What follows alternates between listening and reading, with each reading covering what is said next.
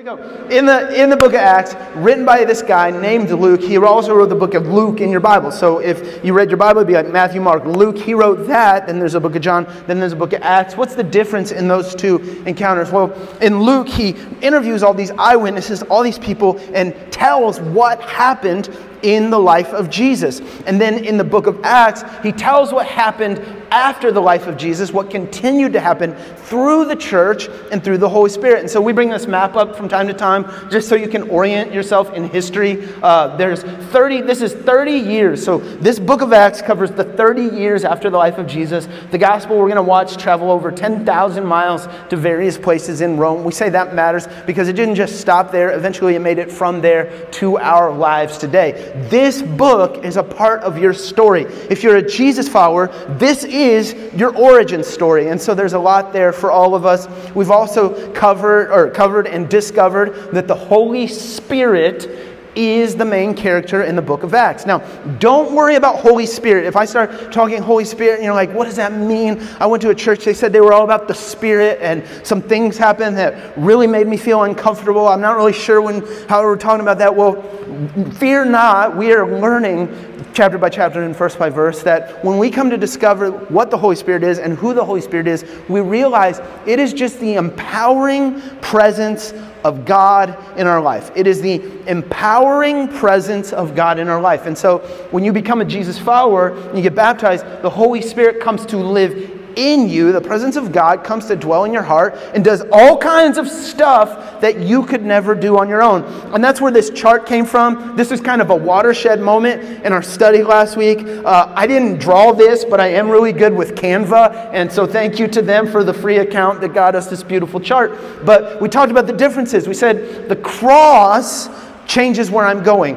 I am saved by grace through faith, Jesus dying on a cross for my sins. But the Holy Spirit changes who I'm becoming. I want to transform. I want to grow to become like Christ. And as I walk in obedience to the Holy Spirit, I'm transformed from the inside out. I'm not talking about you bite your cheek and make yourself do the right thing over and over and over again. I'm talking about it begins to miraculously shape you from the inside out. The cross changes my destination, but the Holy Spirit changes my destiny. I'm led by as a Jesus follower, I'm led by the empowering presence of God. There's people that I'm called to meet, people that I'm called to help, places that I'm called to go, experiences that the Holy Spirit wants to walk me into to grow me and shape me. Maybe you've heard somebody, or maybe you've had a moment in your life and it just felt like all hell had broken loose, and it was dark, and it was sad, and it was a really tough time. But then you realize, like maybe it was 1, 2, 5 years later, that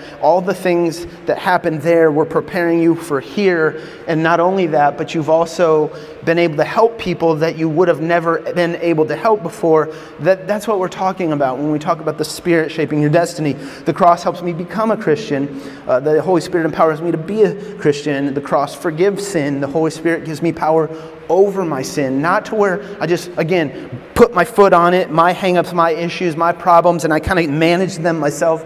No, the Holy Spirit begins to shape my heart where I don't even desire the things that I once desired as I'm transformed by Jesus. The Holy Spirit gets me out of hell, or the cross gets me out of hell and into heaven. The Holy Spirit gets heaven into me. Jesus prayed, your kingdom come, your will be done on earth as it is in heaven. And as I walk with the Holy Spirit, He transforms me. And then by His power, as I'm led, as I love, as I share, as I'm generous, I transform the world around me. And that's God's plan of redemption. I can tell you guys need about 2 more minutes to wake up. So I'll give you a little story from my life, okay? I have a whole routine that gets me ready for Sundays. It starts on Saturdays around 2 o'clock, and I round up. Sometimes I'm known for goofy sermon illustrations, and I bring props up here. And so some Sundays I'm like, all right, I need a fish bowl, 3 M&Ms, and a fishing pole. And then, Adam and Cassie laugh at me because usually Cassie helps me acquire things, and I'm like, I need a tricycle, 3 jugglers, and a man with a big stick. And they're like, we got you. And then you bring stuff in. So that happens around 2 o'clock on Saturday. I kind of get everything everything together. And then at 3 o'clock on Saturdays, I don't know what the hardest thing you do in a week is. Hardest thing I do is I go to a room by myself. I go through the message out loud 4 times, and it is like it's the worst. But it helps because then I know where we're going, what we're doing. I can talk to you guys like this.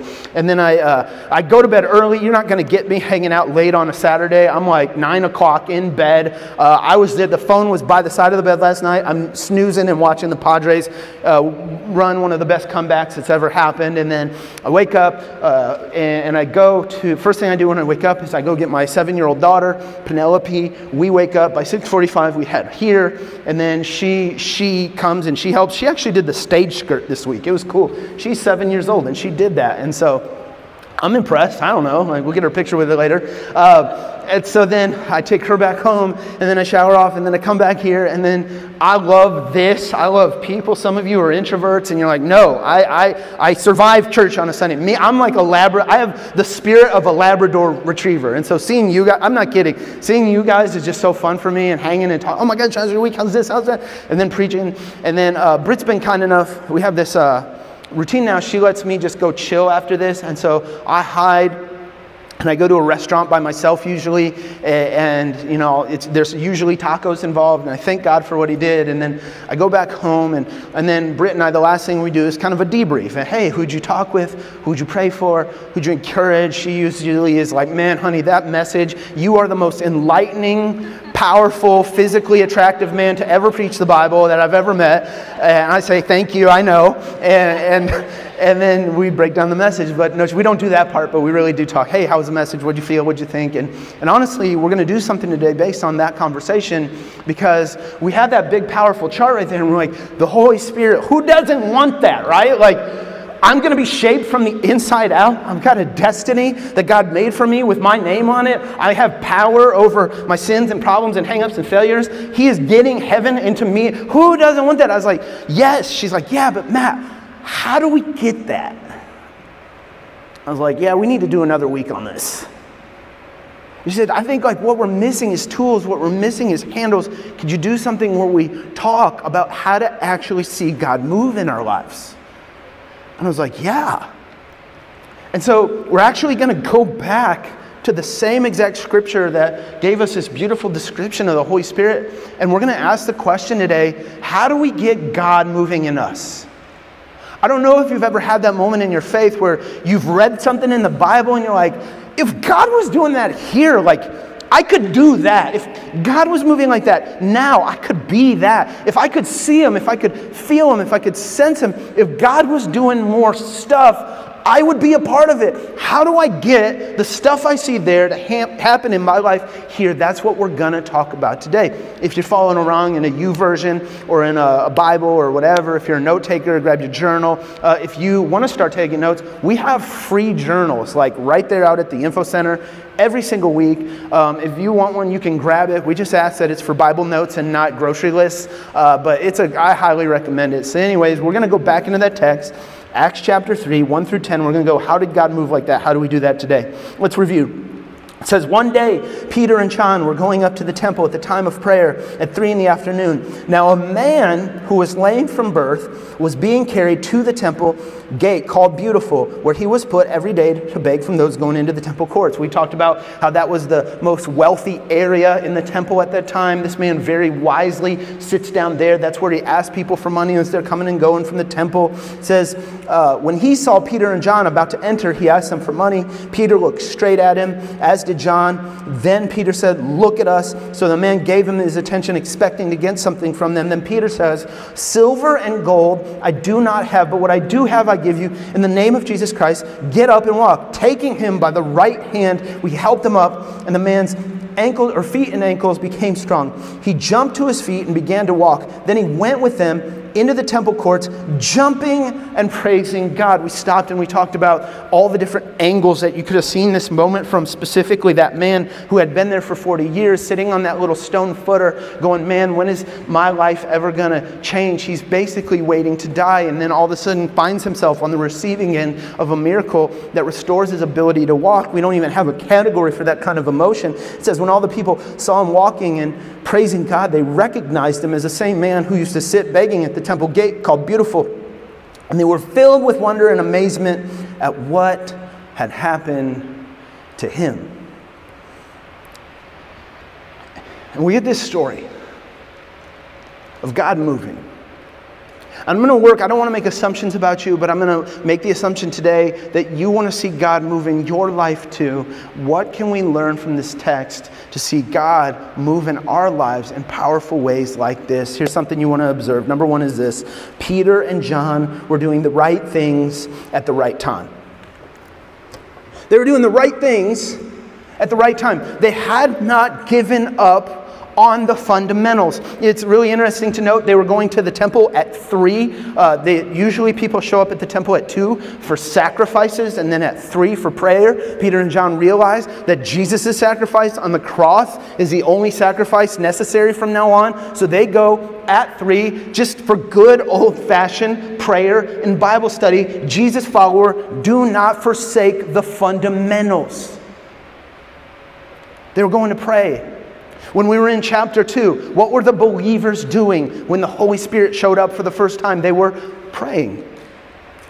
Peter and John don't give up on the fundamentals. The simple things like reading your Bible, serving, praying, hospitality, generosity, obeying God, and loving others puts you in the space where the active presence and power of God break loose in your life. I made a sports career on this in high school.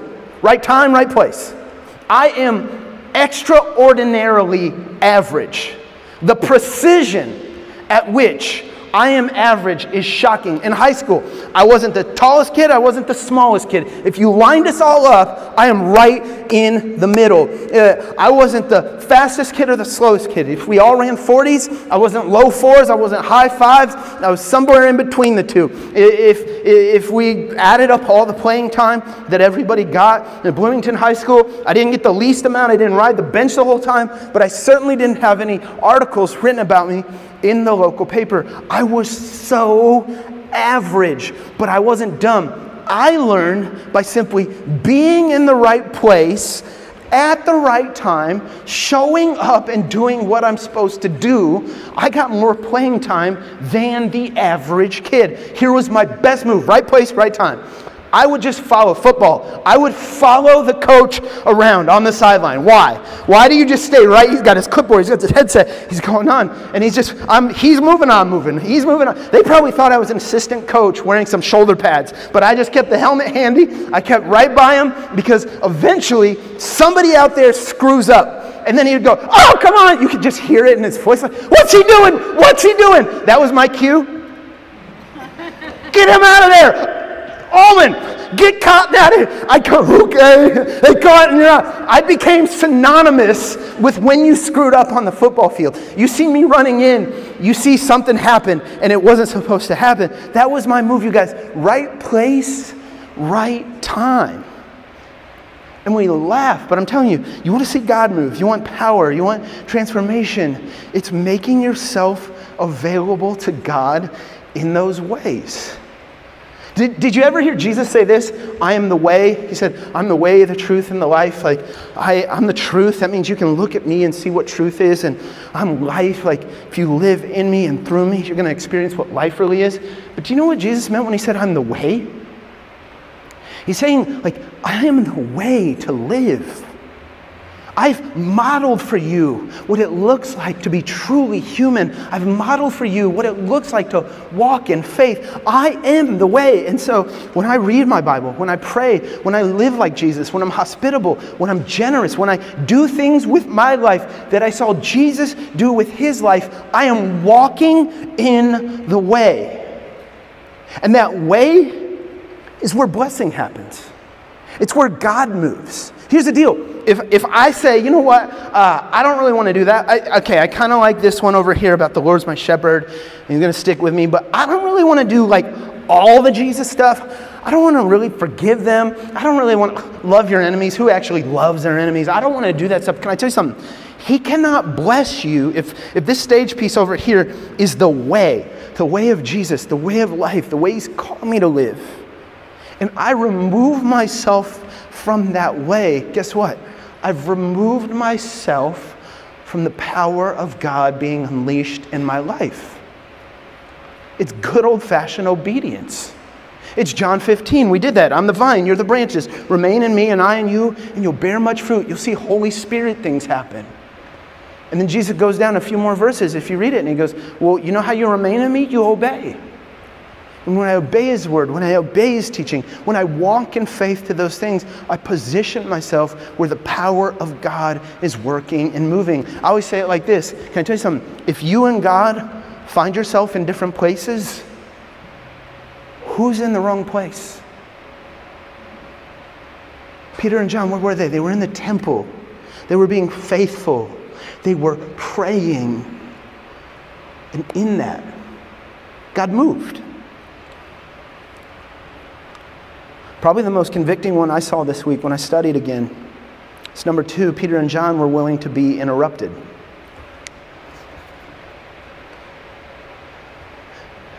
They were willing to let God change their plans. They were willing to move when God called the audible. They were willing to allow themselves to be interrupted. Do you remember one of our big Holy Spirit lessons, like Power and Presence of God? Go to the next one for me. Is the Holy Spirit does whatever he wants, whenever he wants, however he wants. You look and like the Holy Spirit is not predictable. He's up to things. He moves in different times and places and spaces. The Holy Spirit does whatever he wants, whenever he wants, however he wants to do it. And we looked at that the first time. We said, hey, don't get so caught up on what God did that you miss what God's doing. Don't get so caught up on that one thing that happened that you miss the new thing that's happening. But this should also tell us if the Holy Spirit wants to do whatever he wants, whenever he wants, however he wants, am I willing to let him? Like, how is your, this was terrible for me. How's your interruptibility? Henry Nouwen wrote something, it was just like kicking me while I'm down. Henry Nouwen's this Christian writer and theologian, wrote this beautiful book, highly recommend it, called Return of the Prodigal Son, and it's got that beautiful Van Gogh painting on it with the son diving back into the fall. Oh, it's cool. But Nouwen was this theologian, writer, thinker, a Christian pastor, got super popular, and he didn't like what the fame was doing to him, so he walked away from everything and became the chaplain of nursing home or care facility for people who are severely mentally handicapped. So he became the pastor to several hundred people with severe mental disabilities. And he wrote this thing that I came across this week. He goes, I've always been complaining that my work was constantly interrupted. Then I realized the interruptions were my work. The unpleasant things, the hard moments, the unexpected setbacks carry more potential than we usually realize. Can I tell you something? Firstborn, type A, ENTJ Myers-Briggs, number 3 Enneagram. This killed me this week. Because it's a reminder that getting things done is not a fruit of the Holy Spirit. Crossing off to-do list items is not a gospel value. Progress is not a gospel value. Getting things from here to there is not a gospel value. Profit margins are not gospel values, but being willing to be interrupted by the Holy Spirit when he has something he's calling me to do is in fact a gospel value. If he wants to interrupt you, are you willing to be interrupted? Peter and John were attentive to the needs of others. One of the cool things we've been seeing, one of the things I learned about this book for the first time studying it with you guys, is this cool thing where we see Peter, he had spent a ton of time with Jesus, and then Jesus leaves and ascends into heaven, and then Peter starts doing Jesus things in Jesus' absence. Jesus was always quoting these Old Testament scriptures and talking about how they were pointing to this moment in time. And then Peter starts quoting Old Testament scriptures and pointing to this moment in time. Last week, when Peter healed this man, he reached down and he touched the man and helped him up. And we saw 2 different instances in Jesus' ministry where he was reaching down and helping people up. Peter was doing Jesus things when Peter and John are going to the temple on this day. They were walking attentive to the needs of others. Can I tell you something? They weren't just going to prayer at the temple. They were going to be leading prayer at the temple. In your notes, if you're a note taker, I'd love for you to write down this just simple Luke 19. Where did they learn to be so attentive to the needs of others? Luke 19 is Jesus, and he's at an all-time high in his popularity, and the crowds are surging around him. Jesus is trending in Israel, okay? He's got things going on. It's not Jesus and 12 people walking around. It's Jesus and a couple hundred people surrounding him. When Jesus was coming to a town, you could see when he was coming, there would be dust in the air and a large crowd that you could hear well before they ever showed up or got near you. And in Luke 19, they're passing through Jericho, of all places. And people in Jericho can look over the hill and see the Jesus posse coming. And it says that they were passing through Jericho. They weren't stopping in Jericho. They had other places to be. And as they get to the gates of Jericho, they walk through them and they see what's going on. And people are coming, and there's those long Palestinian streets with the clay buildings on each side. And people are waving at Jesus from the buildings. And the kids who know the little alleys of the town are running up and at Jesus, and then going to the next one and at Jesus. And they're walking and they're carrying on. And then Jesus is right through the middle of Jericho, sees something he hasn't seen before. He sees a man that has climbed a tree because he's hoping to get a look at Jesus through the crowd. And Jesus has the wherewithal to see that there must have been some sort of emotional pain that drove that man up that tree on that day, because men don't climb trees in that day. And he approaches. Verse 5, Luke 19, it says, when Jesus reached the spot, he looked up and said to him, Zacchaeus, come down immediately.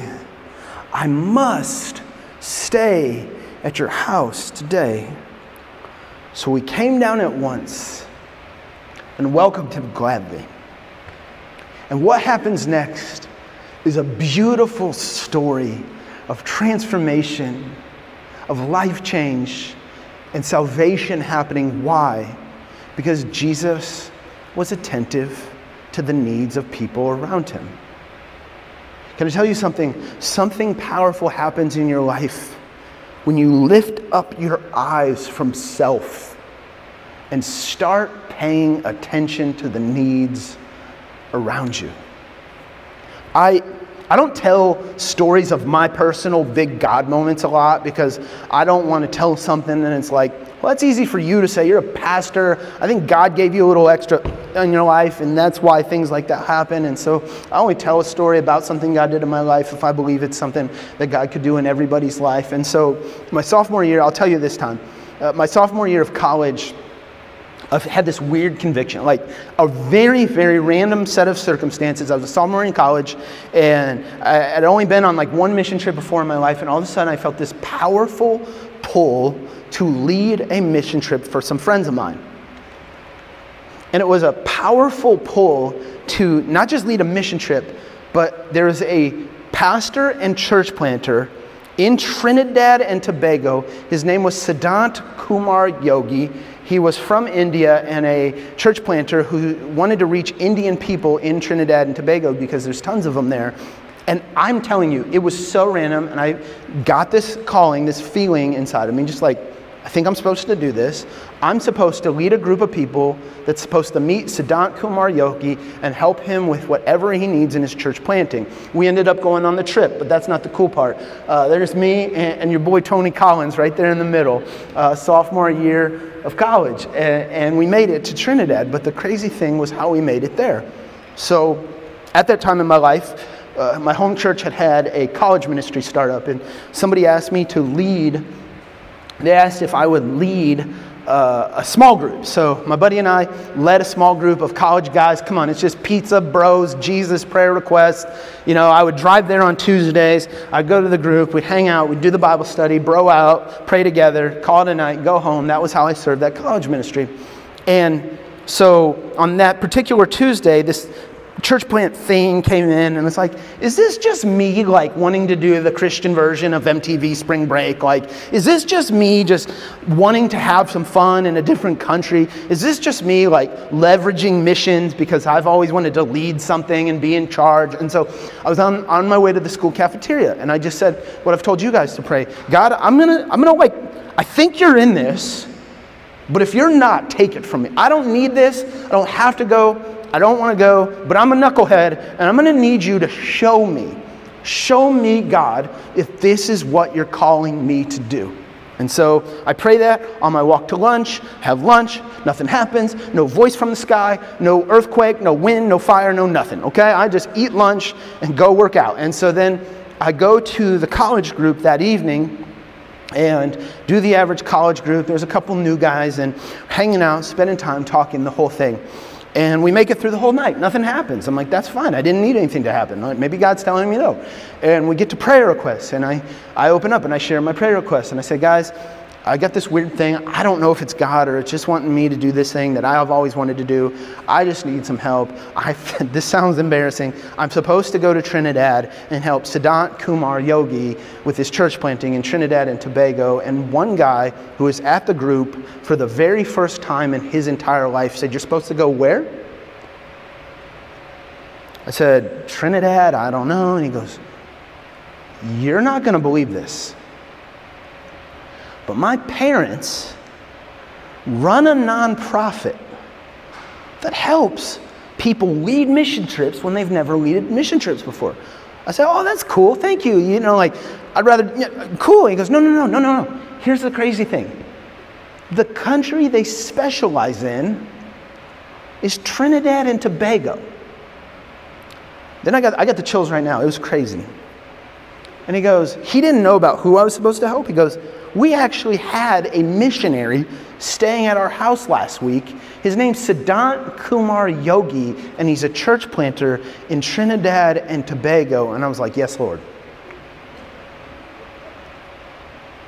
And I've thought about, because can I tell you something? God doesn't always do that with me. Like, most of the time, I'm just feeling my way. Like, I don't know. He spoke so clear. And it was so undeniable. I can't make it up. And I've reflected on that from time to time. And I've gone like, why'd you do that? Like, what was going on? And the only thing I can track it back to is I was so entirely focused on helping others. And all I can tell you based on my experience is if you want more God in your life, you got to look outside your life. You want to see God move. It doesn't happen when your head's down and you're focused on your life and your future and your goals and your savings and if you're going to make it and how it's going to go and who you're going to meet and if they saw you and did you get recognized and how did it go for you. That is not where the manifest presence of God exists. It exists when we lift up our eyes and live a purpose for other people in the name of Jesus Christ around us. That's it. And I'll share this because we have this Costume Sunday coming up, but I don't know if you've seen, but American well-being is not going great. If you can't read it, I'll read it to you. Only a third of the Americans in this country are getting enough sleep or sleeping well. 46% of Americans will experience mental health issues. 35% of Americans report that they're chronically lonely. 189 million households are carrying over $8,000 in credit card debt, and stress is the lead factor in 75% of visits to primary care physicians. Can I tell you something? Yes, we could talk about diet, we could talk about social media, we could talk about all these very functional trends that are leading to these things, but we also must talk about how our people around us, how our culture has lost their way from God. And they're waiting for people who are going to reach out. They're waiting for somebody to walk across the room, to be kind, to listen, to show them there's a different way to live. They're waiting out there right now, wondering if anybody cares. Which is why one of the papers on your seat today is a simple handout card. I want to challenge you when you leave today to take this card with you. It says, Holy Spirit, show me who to help today. Show me how to help today. I'm here with what I've been given. Show me who to help today. Show me how to help today. I'm here with what I've been given. Do you know what this card does? You put that in the dashboard of your car right there in front of the dials that you don't read and the check engine light that's been blinking for 2 months. You know what it does? It lifts up your eyes. You put this on your desk in your office. You put this on the mirror in the morning while you're getting ready. And it reminds you that you're here for a purpose. It reminds you that there's people out there who might be waiting for your kindness, for your invite, for you to hand them one of those kids' costume cards and say, hey, your kids might like this and you can sit with me. I've watched lives change because of those handout cards and simple people who are willing to just look at the needs in the world around them. There's one more good one and we'll end on that, okay? Peter and John were willing to give what they had. Did you catch verse 6? It says, then Peter said, silver or gold I do not have. And all the college kids said, amen. But what I do have, I give you in the name of Jesus Christ of Nazareth. Walk. They were willing to give what they had. And this is one of the great paradoxes in the kingdom of God, because sometimes we sit and you go, I want to be used by God. I want cool God stuff. If God would just give me this, then I could do tons of stuff for everybody. If I only had blank, or if God would fix blank, then oh my gosh, I would get out there and I would help people and I'd be a blessing. I'd make the world better and brighter. In Jesus' name, I just need Him to give me this. But the great paradox in the kingdom of God is God has a long track record of using what He has already given you and who He has already made you to be to transform the world around you. Too many Christians end up sitting and waiting and hoping that things would be different or if they had more. And God's going, I'm sitting and waiting and hoping that you see what I've already given you. Do you remember when God and Moses met on that mountain with that bush that was burning? Hey, Moses, I'm sending you to help. You got to go help. Can you go help these people? I've called you. I've set it up. It's for you. This calling has your name on it. No one else can fill it. Moses is like, who am I? How can I do it? And God's like, don't worry. I'll be with you. And he's like, but I stink. I'm no good at this. If I could just talk better, then I could go. Do you remember what God says to Moses in chapter 4? Do you remember the question that He asked Moses? In chapter 4, verse 1, Moses answered, what if they don't believe me or listen to me? And they say, the Lord didn't appear to you. Then the Lord said to him, what's in your hand? A staff, Moses replied. Then Moses has a one-of-a-kind encounter. In the next verses, it says, the Lord said, throw it on the ground. Moses threw it on the ground, and it became a snake, and he ran from it. I'm watching that on DVR when I get to heaven. And then Moses threw it on the ground. It became a snake. He ran for it. Then the Lord said to him, reach out your hand and take it by the tail. So Moses reached out and took a hold of the snake by the tail, and it turned his staff back into his hand. This, said the Lord, is so that they may believe that the Lord, the God of their fathers, God of Abraham, God of Isaac, and God of Jacob, has appeared to you. The lesson for us is that God will often use that which He has already given you to change the world through you. Moses had the staff when he walked onto that mountain that day. But from that day forward, if you read the rest of Exodus, from that day forward, it isn't called Moses' staff, it's called the staff of God. And it's that staff that Moses would use to turn the Nile to blood, and that staff that would go in the ground before the Red Sea parts, and that staff that would bring forth water to hydrate all of Israel. And God uses that which he has already given Moses as a tool of great love and salvation. My friends, what's in your hand? Because I'm guessing it's more than you realize. I'm guessing at least somebody in here has been like, I would do more God stuff. I could do more God stuff. I'm just missing blank. And God's telling you at the same exact time, you don't need that. If you did, I would have already given it to you.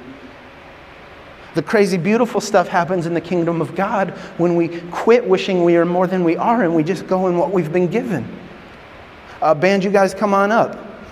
We'll do one more song. Do you remember Gideon? Like if you kept reading past there and you got to Judges, and there's this judge named Gideon in your Bible, and Israel has been taken over and impressed and stamped down by this rivaling nation, and Gideon is hiding in a wine press. He's ducking, he's tucked tail, he's just riding out the storm. And the Lord says, he shows up and he goes, hey, the Lord is with you, mighty warrior. And Gideon goes, I'm not a mighty warrior. And God says, no. You're going to go in the strength you have. The lesson for Gideon and for us to this day is God has already given you what you need to make a difference. The difference comes when you're willing to offer it to Him. Some of you are incredibly generous people, and God's calling you forward in your generosity to give and to buy meals and to do sweet things with the resources you've been given. And He's already given you what you need to make a difference. Some of you are listeners, and you have a kindness about you. And the room's different when you're in the room, and He's calling you into rooms so you can listen and you can love and you can be an ear that people so desperately need. Some of you encourage, and you say words, and they stick to hearts and write futures. And He's calling you to be more of that in the world around you. Some of you bake, some of you cook, some of you are just really, really, really fun to hang out with. Some of you are organized, you're less fun to hang out with, but there's stuff that needs organized out there, and if you don't organize it, who's going to do it? I am passionately convinced, as an average guy pulled out of an average city in an average town, that God sees more in you than you could ever imagine. And if you're willing to offer that to Him, you'll see more God than you could ever imagine. That's how we see Him. That's how He moves. Would you guys stand with me for one last song? God and Father, I pray in real and beautiful ways You would be revealing Yourself to us. For those of us here who feel like something's missing or we're not enough, I just pray that You would be at work, reminding us of who we are in Your eyes. God, for those of us here who are new to the God life and helping and loving and serving, I pray that in ways we can understand, You would just be calling us to take those little steps that are in front of us. That ultimately, Father, that even in this space, right here, right now, as we sing to You, You would be filling us up with what we need. It's in Jesus' name we pray. Amen. Let's sing.